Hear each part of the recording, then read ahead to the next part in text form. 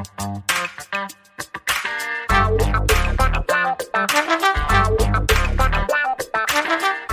guys, it's Montel here, and welcome to this edition of Let's Be Blunt with Montel. And the cannabis industry is projected to hit more than $30 billion in legal sales by the year 2025. And with this projection comes increasing job opportunities. Even with the onset of COVID, cannabis job prospects seem to remain optimistic as the cannabis industry has proven to be pretty much recession resistant, and especially in recent months. And here to talk with me about these opportunities is Carson Huniston, founder and CEO of Vanx, the world's largest recruiting platform focused especially on the cannabis industry. Carson, thanks so much for being here today. Montel, thanks so much for having me, and it's great to meet you. So excited to be here. Absolutely. No, thank you. Now, how long have you been in business? We just in May celebrated our 4th year business anniversary. So we've been helping people find jobs for the last 4 years. That's great. Now, Vanx partnered with FlowHub and LeafLink to review data on how the cannabis industry has been impacted by COVID-19 and published an extensive report on cannabis just recently. Now, tell us a little bit about your findings. Sure. So it was super interesting findings. And the reasons we paired up with LeafLink and FlowHub was so that we could look at the industry from a lot of different lenses. And so on the LeafLink side, the B2B market, we could look there. On the FlowHub side, we could look and see what was happening with retailers and consumers. And then, of course, on our side, we could see what was happening with jobs. And so I think what we were seeing was actually really interesting because on the consumer side, we were seeing cannabis sales increasing, right? And so people were continuing to purchase cannabis throughout COVID. On the job side, what we saw was that on the onset, actually 80% of companies did layoffs or furloughs or hiring freezes. And so I think people immediately went into, we got to tighten the belt. We don't know how cannabis will respond to COVID. And so there's immediate dip. And so we saw a lot of jobs fall off the platform really quickly, but fortunately it was pretty short-lived. And as businesses started seeing, oh my goodness, actually sales are going up, they quickly started bringing the furloughed and laid off employees back. And now this quarter, companies are really beginning to grow and hit the growth gas again. So there was certainly a dip there for a minute, but it seems to be on the up and up, which is great. It seems as if in the industry, both temporary jobs and permanent jobs have seemed to bounce back, and you're getting a lot of success, especially in the last 2 quarters. And also, I saw something that said that the industry's growth in 2020 is outpacing the growth of 2019. Is that for real?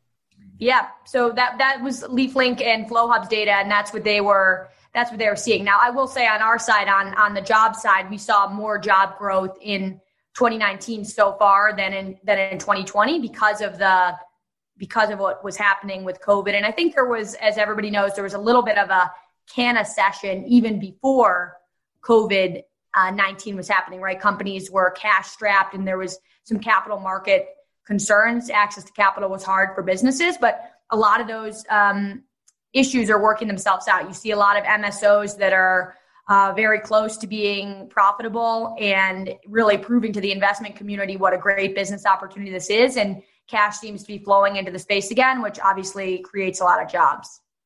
Very, very interesting, though. Just looking at COVID itself as being a respiratory illness, and that's where they project it, and that's where they talk about it.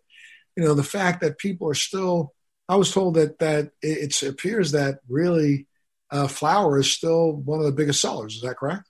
Yeah, that's what the report found, that the flower is still a very big seller. And like you mentioned, people are still using cannabis even more so than they were before COVID.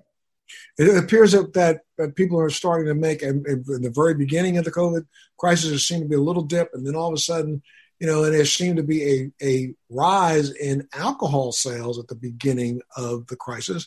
Now, all of a sudden, they've kind of flipped position. Is that not right? Yeah. And so, that's what everybody was asking, right? Everyone was saying, right, in previous recessions, alcohol has performed well. So it was a test to see how cannabis would do. And yeah, it seems like cannabis is actually outpacing alcohol throughout this crisis. And there was this one day in Colorado in March where the mayor of Denver said that they were going to be closing liquor stores and dispensaries. And they immediately turned back the order because the lines for dispensaries and liquor stores were blocks and blocks down the road. Like roads were honestly having to close because people panicked so much. at the thought of not being able to purchase cannabis. And so it really seems as though the train isn't going to go backwards, right? And several states have declared cannabis dispensaries an essential service, correct? Yep. Well, how many out of all 39, but pretty much the majority of them have maintained and allowed for the continued sale or at least home delivery. Yep.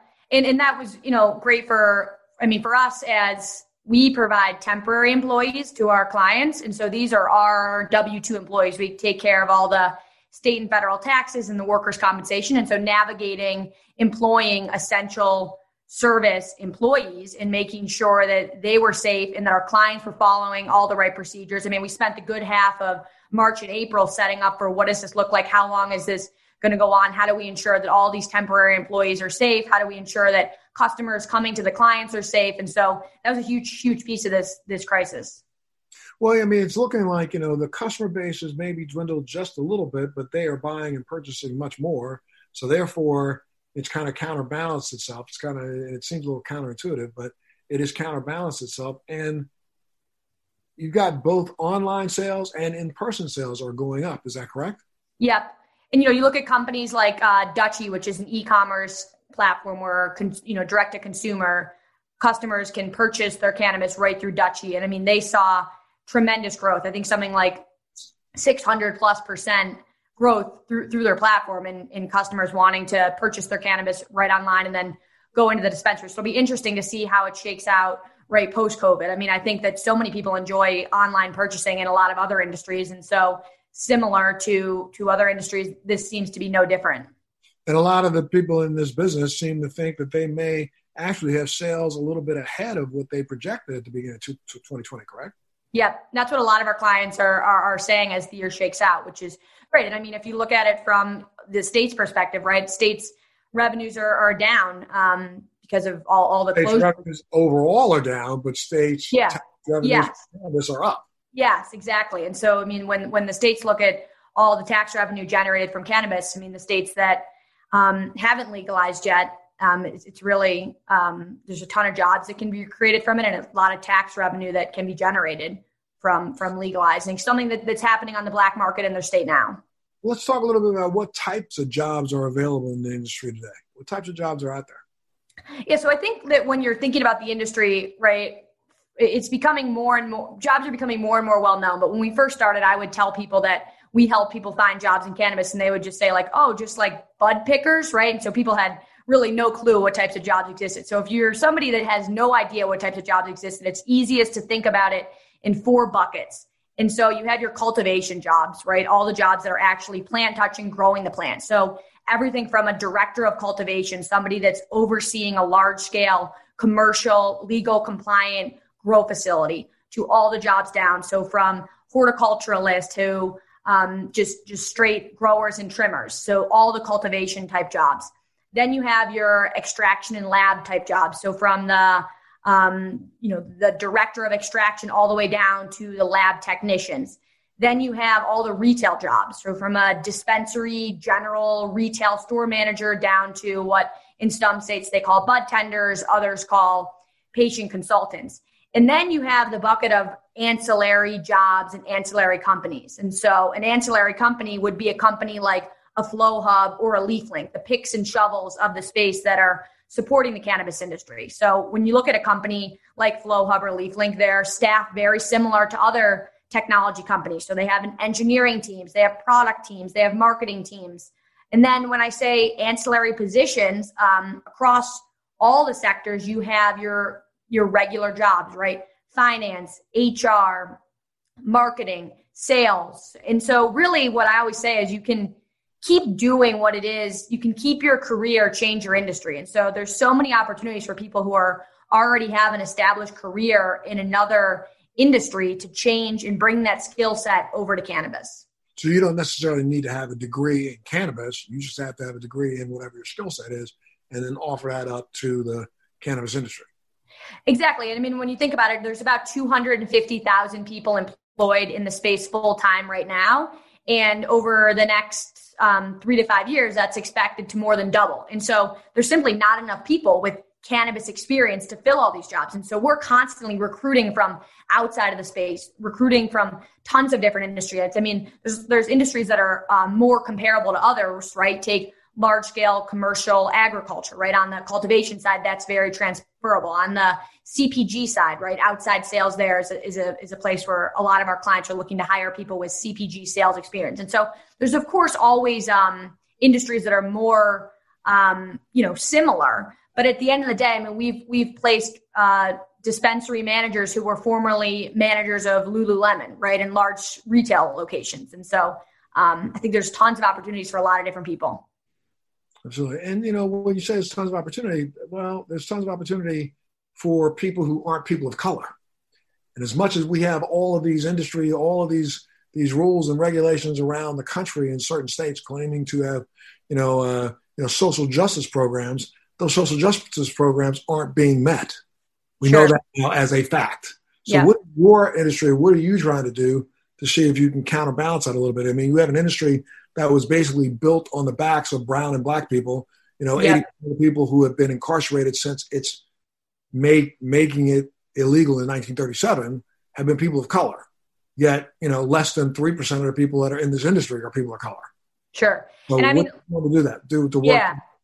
So 2 years ago, we launched our social equity program. And what we're trying to do is, it starts out with our clients making a plan, right? And so to your point, a lot of clients say that we're committed to hiring social equity candidates. But then when you look at their staff, they're not. And so we partnered with Last Prisoner Project, 70 Million Jobs, and a lot of other organizations. And so that we would have better access to candidates that are from communities of color, right? So that we can work with them to get their resume in shape. We can work with them to talk about their work experience, and we can present them to our clients. And so we have a lot, I just actually earlier today, I was on the phone with Last Prisoner Project, and, they send us constituents every single day, right? Actually folks who recently got out of prison and are part of the reentry process, and we're working with them to help them get connected with our clients. But to your point, it comes down to the cannabis businesses making more than a statement and actually, actions speak louder than words, committing to hiring, committing to making equity hires. And so we encourage our clients. Those equity hires don't only have to be people who have been incarcerated. Sure. It seems to be that's where, most people think that you have to, give a job to a person who's a former felon, but, just people of color in general are looking for jobs and positions in this industry and are kind of met with the closed door in some of these places. I'm just wondering, how do you perceive coming out of COVID, how do you perceive this changing? I think that a lot of clients are making steps in the right direction. I generally believe that, but I believe there's so much more work to be done. And to the point, I think that actions speak louder than words. And so a lot of clients came forth with very large commitments that they're planning on making over the next 12 months for their hires. I think that time will tell, right? In the next 12 months when you can go back and you can look and see how many candidates, how many hires did they actually make in comparison to how many did they say they would make. So I think the industry is moving in the right direction, but I think there's a lot more work that needs to be done for every company, including banks. Now, we're doing a lot of work. I mean, I guess, and I kind of consider this kind of a B2B initiative in the sense because you're working with businesses, trying to get businesses to, reach out to each other and understand what's going on. But I have felt, and this has been, I got in this business back in 2000, long before it was vogue. I've been working in states trying to pass legislation, across the board. And I was involved in probably 13 of the states that finally passed medical marijuana laws way before this became, the green rush in a sense. And, as I look at the industry, I have been, a little disappointed because I think one of the biggest things that we've made a mistake in is we've done a lot of work in the B2B space, but not a lot of work in the B2C space to the consumer. We've kind of just stopped our educational process to the consumer. And, we got states out here and people who want to go wreck thinking that, cannabis is going to be used mostly by a younger generation, where we know when you look around the world, cannabis is consumed more by an older generation. The baby boomers who remember smoking their first joint when they were in the 60s or early 70s are the same ones that are turning to it again now when they turn late 60s, early 70s. What do you think we have to do to I don't know, jumpstart or kick the industry in the rear a little bit and make them remember that, without a consumer base, this industry just dies. And we've got to be able to reach out and do more education. How are we going to do that?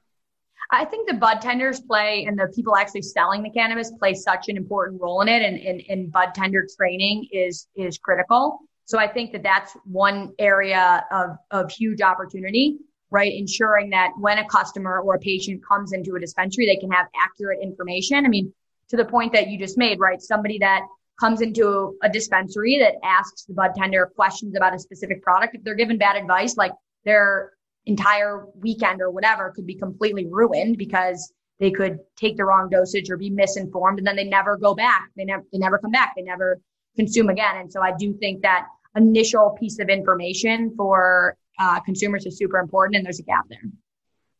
Yeah. Now, are you doing anything? That's not your purview as a job, but clearly you're attending conferences and things around the country. Are you trying to convince people to get a little bit more into the education? I mean, I don't even understand why a lot of the dispensaries don't come up with their own book. Sure. Come up with their own, SOP and hand it out for free. Walk down the street, just hand it out. Say, Dad, have you ever thought about this? Here's something that you need to know. Yeah. The majority of consumers out there don't even know that this is a product that's been vetted out by the federal government for over 60 years. A lot of people don't know that our government funded most of the research that Dr. Mechoulam did back in the 80s and the 90s. A lot of us and people out here don't know. I'm shocked at how many people don't know that the federal government owns a patent on CBD and has owned a patent since 2001, applied for it in 1998. There's just things that I think once you say that to people, they look at you like, what? Are you kidding me? I didn't know that.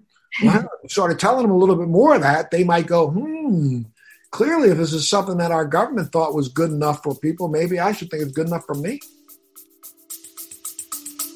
Stay with us. We'll be right back.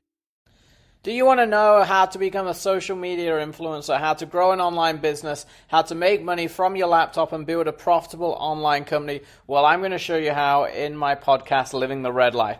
I built $1 million company at the age of 25, a $10 million company at the age of 30, and now I'm the A-list celebrity marketer that speaks around the world on how to transform businesses and make them profitable using Facebook ads, marketing, social media. My name's Rudy Moore, and I'm super pumped to bring you my podcast, Living the Red Life.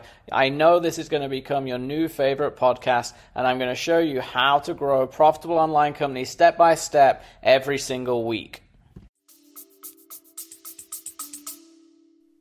No, I totally agree with you. Banks isn't doing anything in the educational space right now. That's certainly not to say that we won't. We've had our hands full on the job side of the business. And I think that my philosophy as an entrepreneur is try to do one thing really, really well. So we want to be the best at helping people find jobs and helping them find great jobs they can thrive in. But it's something I think about all the time. And if someone else doesn't tackle it sooner than later, I probably will.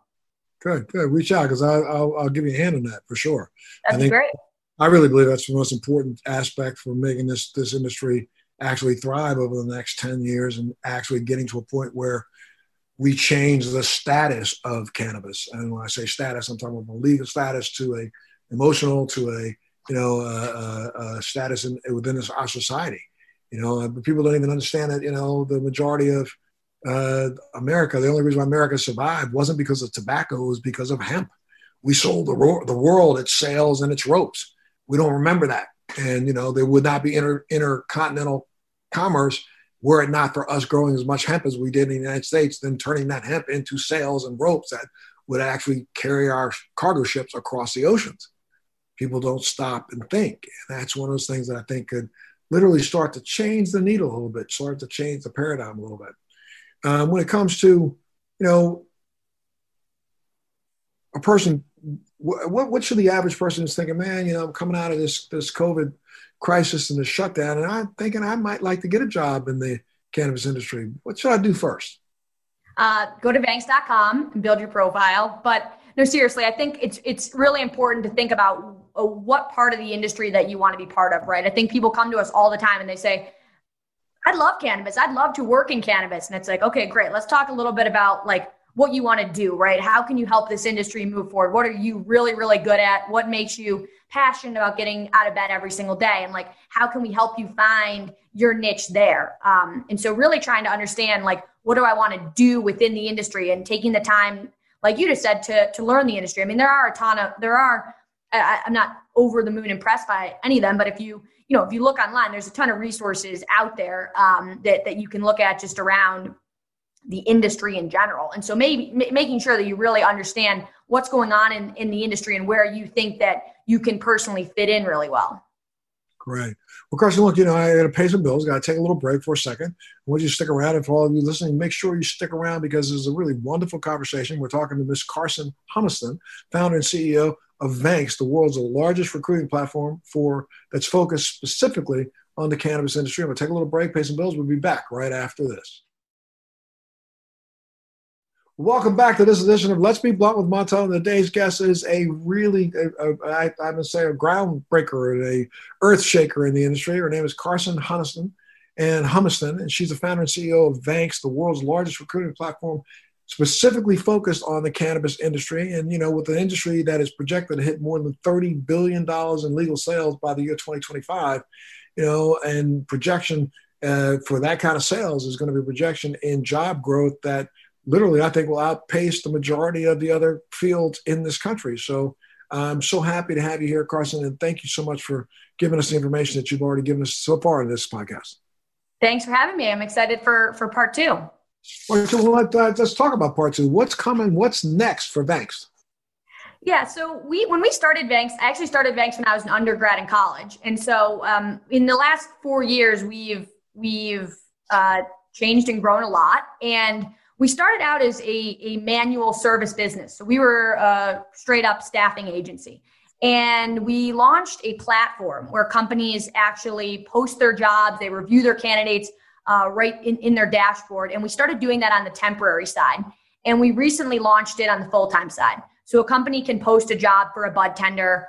Bud tenders that make a profile, they upload their badge for the state they're in, can go look at the job, apply to the job, and then connect with the client. And so we launched that and it's going great. But the feedback that we're getting from the candidate community is that it's great that they're able to connect with companies, but they want a place where they can connect with other candidates. And so they want a place where they can connect and learn from other bud tenders. And so in October, we're opening it up. So we're opening search up. So if you're a bud tender, you can search other bud tenders in your area and you can add them and you can have dialogue with them. Like most bud tenders aren't hanging out on, let's say, LinkedIn, which is a large professional network. And so I think it's going to be real, and we're opening up forums for different types of industry employees to have conversations. And so I'm super excited to see like the types of conversations that start and the connections that happen as we move from not just a job platform, but a community platform as well.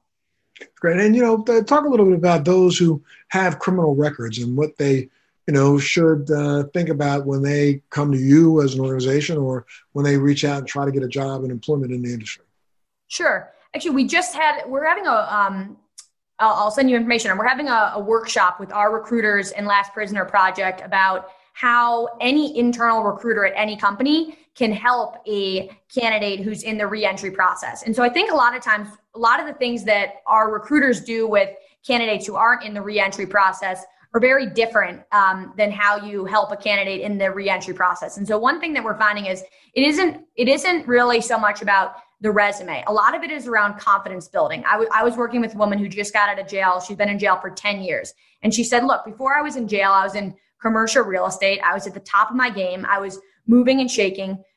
She actually got in trouble because her boyfriend was selling cannabis and she went to jail for 10 years. And she said, I got out. And before I go into the interviews, I just break down. I'm so embarrassed that I was in jail for 10 years. I can't get my confidence up to do the interviews. And so it's working with candidates on interview prep, right? In her specific case, it's how do we make sure that you can talk about what you can talk about the experience you had before prison, some of the experiences and what you've learned while you were in prison and where you are now and where you want to go. So really telling that candidate story and helping candidates have the confidence that you deserve this job just as much as anybody else. And we want to help you get it. And so I think like the candidate confident piece has been one thing we've learned in launching this program that's been super important, and the feedback that we've gotten from candidates in the reentry process is that's one of the most important things to them. Without giving out names, maybe could you give us a couple examples of some candidates that, maybe like you just said, there's a lady who's been in the business or was in prison for 10 years. You got any other stories like that to maybe right now send a message to people that, even though may have been incarcerated for 12 years, don't give up because. Yeah. I mean, there's so many great stories like this. I mean, I don't know if it's appropriate to name names. I won't name names, but we spoke to a guy the other day who got out of prison. I think he was in prison for 8 years. He actually went and started a business in Massachusetts. And now in his business, he wants to hire all people who are in the reentry process. And so, I mean, he got out and he started his own business. And I thought that was just an amazing story in speaking to him. And I mean, I think that, like, to your point, this industry very much unfairly, negatively impacted people of color. And that's not right. And every single person that's in this business right now has a responsibility to not only hire people of color and equity candidates, but to make them owners. That's another thing that we speak to a lot about candidates in this reentry process, right? Helping them work through like stock option, which is very common in a lot of our companies to offer stock options, but a lot of candidates don't know anything about that. And so how can we make sure that we're helping them make sure that they're getting a good deal when they're signing up with a company? So really just like all these little things that in going through the job process, people don't know about. Well, I've noticed and I have slight experience with it and have seen it firsthand where, there are a lot of companies that just will, in a token way, reach out to grab, let's say, an African-American who owns a plot of land and say, well, look, I'll bring you on and put you in a position where it looks like you're a 50% or 51% owner of my company, where they really are no more than a 2% owner of our company. Mm-hmm. And, we'll put your name on the application so that you can help me get the license. And when the license comes, it's in the other person's name, not the African-American candidate's name. And this has happened all over America. Mm-hmm. Are you educating people and letting them know that before you jump into an agreement with somebody, make sure that you're dealing with some people who are not just using you in a token way? Yeah, I mean, the applications process stories have been just so disturbing. The exact scenario of what you just described, we saw firsthand. Like, we've seen it happen where people say, hey, like, you're going to be a 50% owner, you're on the license application. They win the license, the company wins the license, and then they basically kick them off of it. So, and I mean, I think on that end, it's showing in a lot of these cities that rolled out social equity programs where this was a requirement. I think the intention was good, but I don't think the execution was good. Like the fact that there's no follow-up to go and follow up and see, okay, now that the company's operational, who are the owners? I mean, like that's a problem from the cities that are rolling out these programs level. And so, yeah, we definitely, any of the clients that are coming to us saying, hey, we'd like you to help us find somebody to be part of our application. I mean, we really need to better understand, like, what are their intents there? Is it just to win the licensed application, or is it to have a true business partner and they're doing this out of the right reasons? And to your point, I think a lot of people have it was not a well-run program. We've got a lot of states that are right now still mired in lawsuit after lawsuit after lawsuit, slowing down the distribution of cannabis in those states because of these kinds of issues. Yeah, I mean, exactly. I think that like I said, I do believe that the intentions from the city and government level were good, but I don't think it was in many states a well-executed program. And there was some really unfortunate stories that came out of it. Well, right now I think we're sitting with 39 states and the District of Columbia, or is it 38 states plus the District of Columbia? It's 39 in the District of Columbia, I believe. I mean, yeah, we've got 5 new ones. We've got a couple new ones coming up. They're going to be on the ballot this November, correct? Yeah. So, I mean, what do you think? Just crystal ball here for a second. There's no other issue in America that you have almost 80% of the states that have agreed on a law, yet the federal government still maintains an illegal status for. I mean, how much longer do you think it's going to be before the Fed's going to have to get off the stick and do something? Yeah, I mean, I do wish that I had a crystal ball, but I mean, to your point, I don't think it's a question of if. I think it's a question of when. I think that you take a look at I think you just said Biden, but you take a look at both candidates right now, neither one of them have been historically friendly to this industry. I watched a clip yesterday that was the Biden administration saying that they would definitely decriminalize, right? Obviously, there's a difference between decriminalizing and federally legalizing. I think that, like I said, I think it's a question of when, not if. And I think it'll be interesting to see that if we continue going state by state, or if there's some type of movement at the federal level. I'm not sure.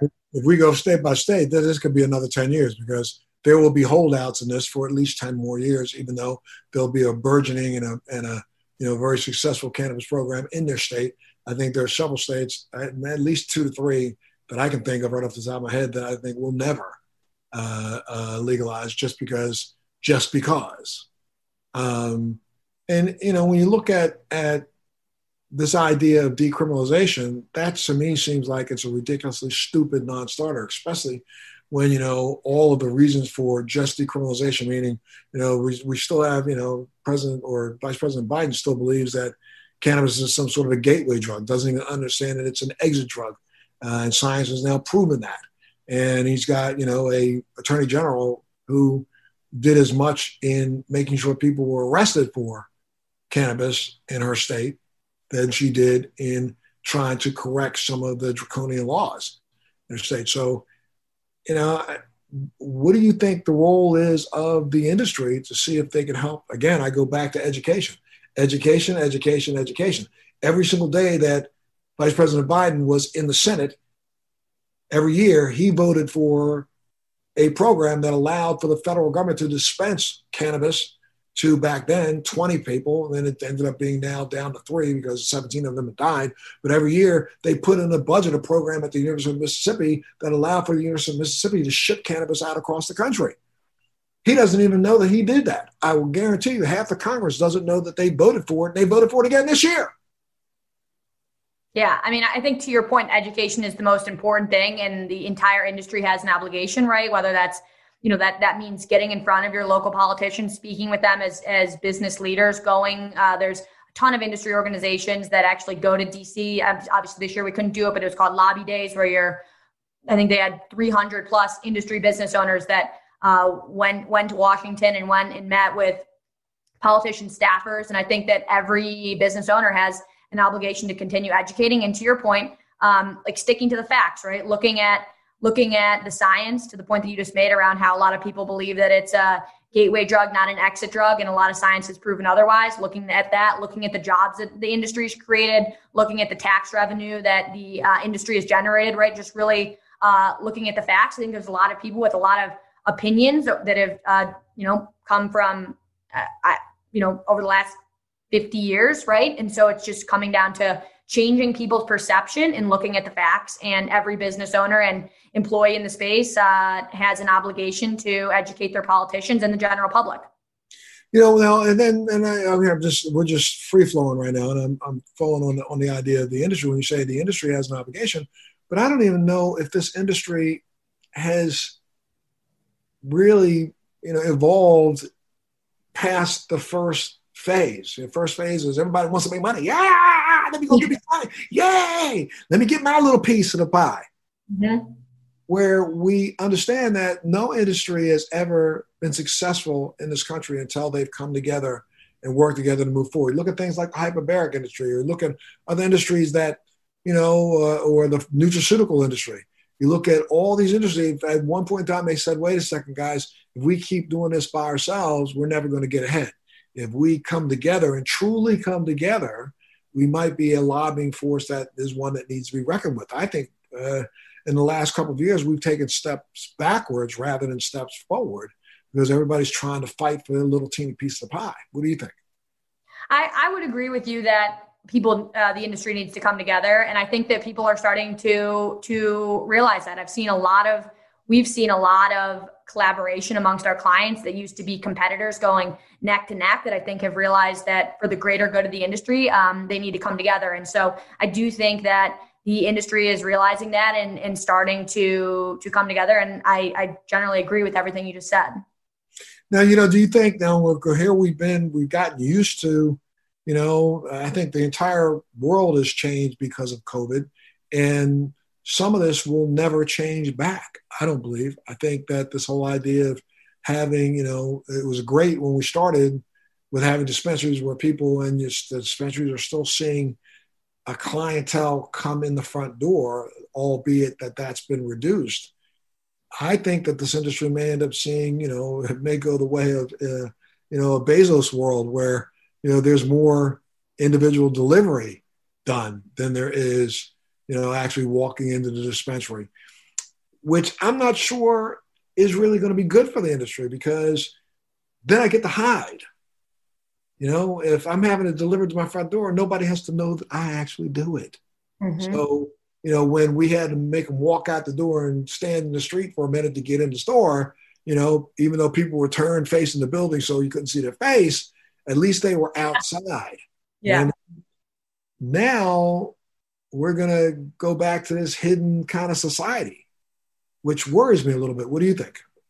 I think the experience is a super important part of the industry, right? But I agree with you that I think it will be a hybrid. I think there's certainly people that like to go in, that have a relationship with the people that work at their dispensary, that like to learn and hear about the latest and greatest products. I think that especially a lot of first-time people, like I know for me, when people come and visit me in Colorado, like the experience of going to a dispensary, they're so shocked by it. They're like, wow, this isn't sketchy. This was so normal. Like, I really do believe that, to your point, the experience of going and seeing like how legitimate it is. I mean, you can't, there's so, what it's like going to a dispensary. There's, you go in, you get ID'd, you get checked in. There's professional bud tenders who are explaining to you all the various types of products. There's so much to choose from. I mean, I think that experience is really an important part of breaking the stigma. And so I hope that it continues on.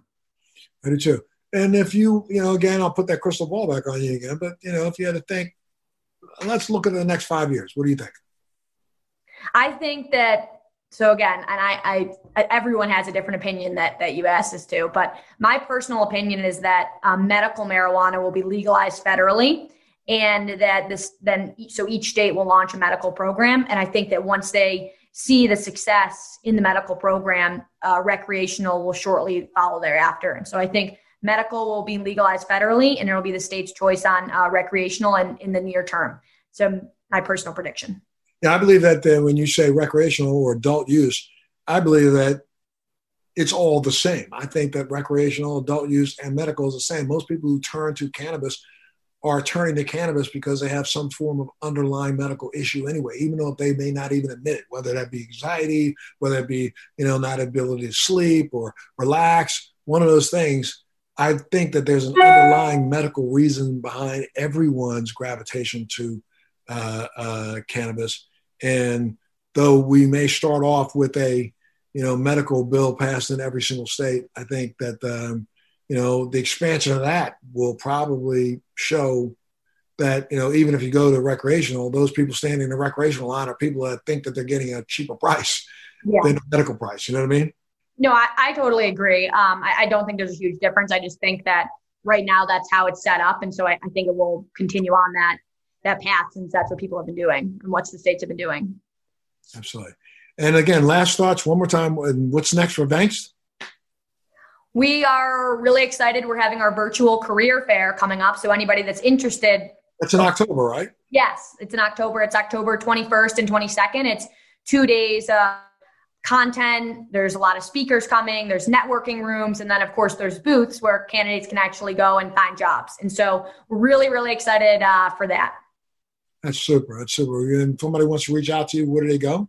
Give them they can go to Vanxt.com. Vanxt.com. Okay. Well, I got to say thank you so much, Ms. Carson Humiston, for being a part of today's Let's Be Blunt with Montel. And you've been listening to Let's Be Blunt with Montel. And Carson is the founder and CEO of Vanxt, which is the world's largest recruiting platform focused specifically on the cannabis industry. If you want to get more information, you can, of course, go to our website, Let's Be Blunt with Montel, or you can, without a doubt, go up on Vanxt.com. I'm going to say thank you. You have a home here, Carson, whenever you want one. If you have anything you want to put out, make sure you come back to us, and we'll get you some time on air to let you do it. Thanks so much, Montel. This was a really fun interview. Thank you. Absolutely. And to make sure you tune in to the next Let's Be Blunt with Montel.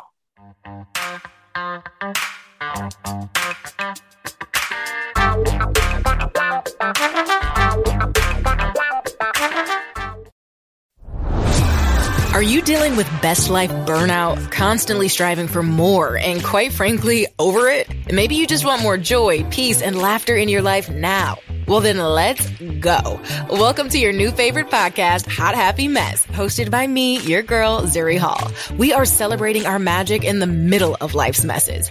Don't miss new episodes every Wednesday. Listen to the Hot Happy Mess podcast on the iHeartRadio app, on Apple Podcasts, or wherever you get your podcasts. Thanks for listening to today's show. To check out more great cannabis podcasts, go to podconnects.com. Here's a preview of one of our other shows. I'm Larry Mishkin, and I'd like to invite you to join Rob Hunt and me on our weekly podcast, The Deadhead Cannabis Show. Each week, we explore the latest cannabis and jam band news and reminisce with other Deadheads and jam band lovers about the great musical acts that we've seen and heard. Check out a new episode every Monday.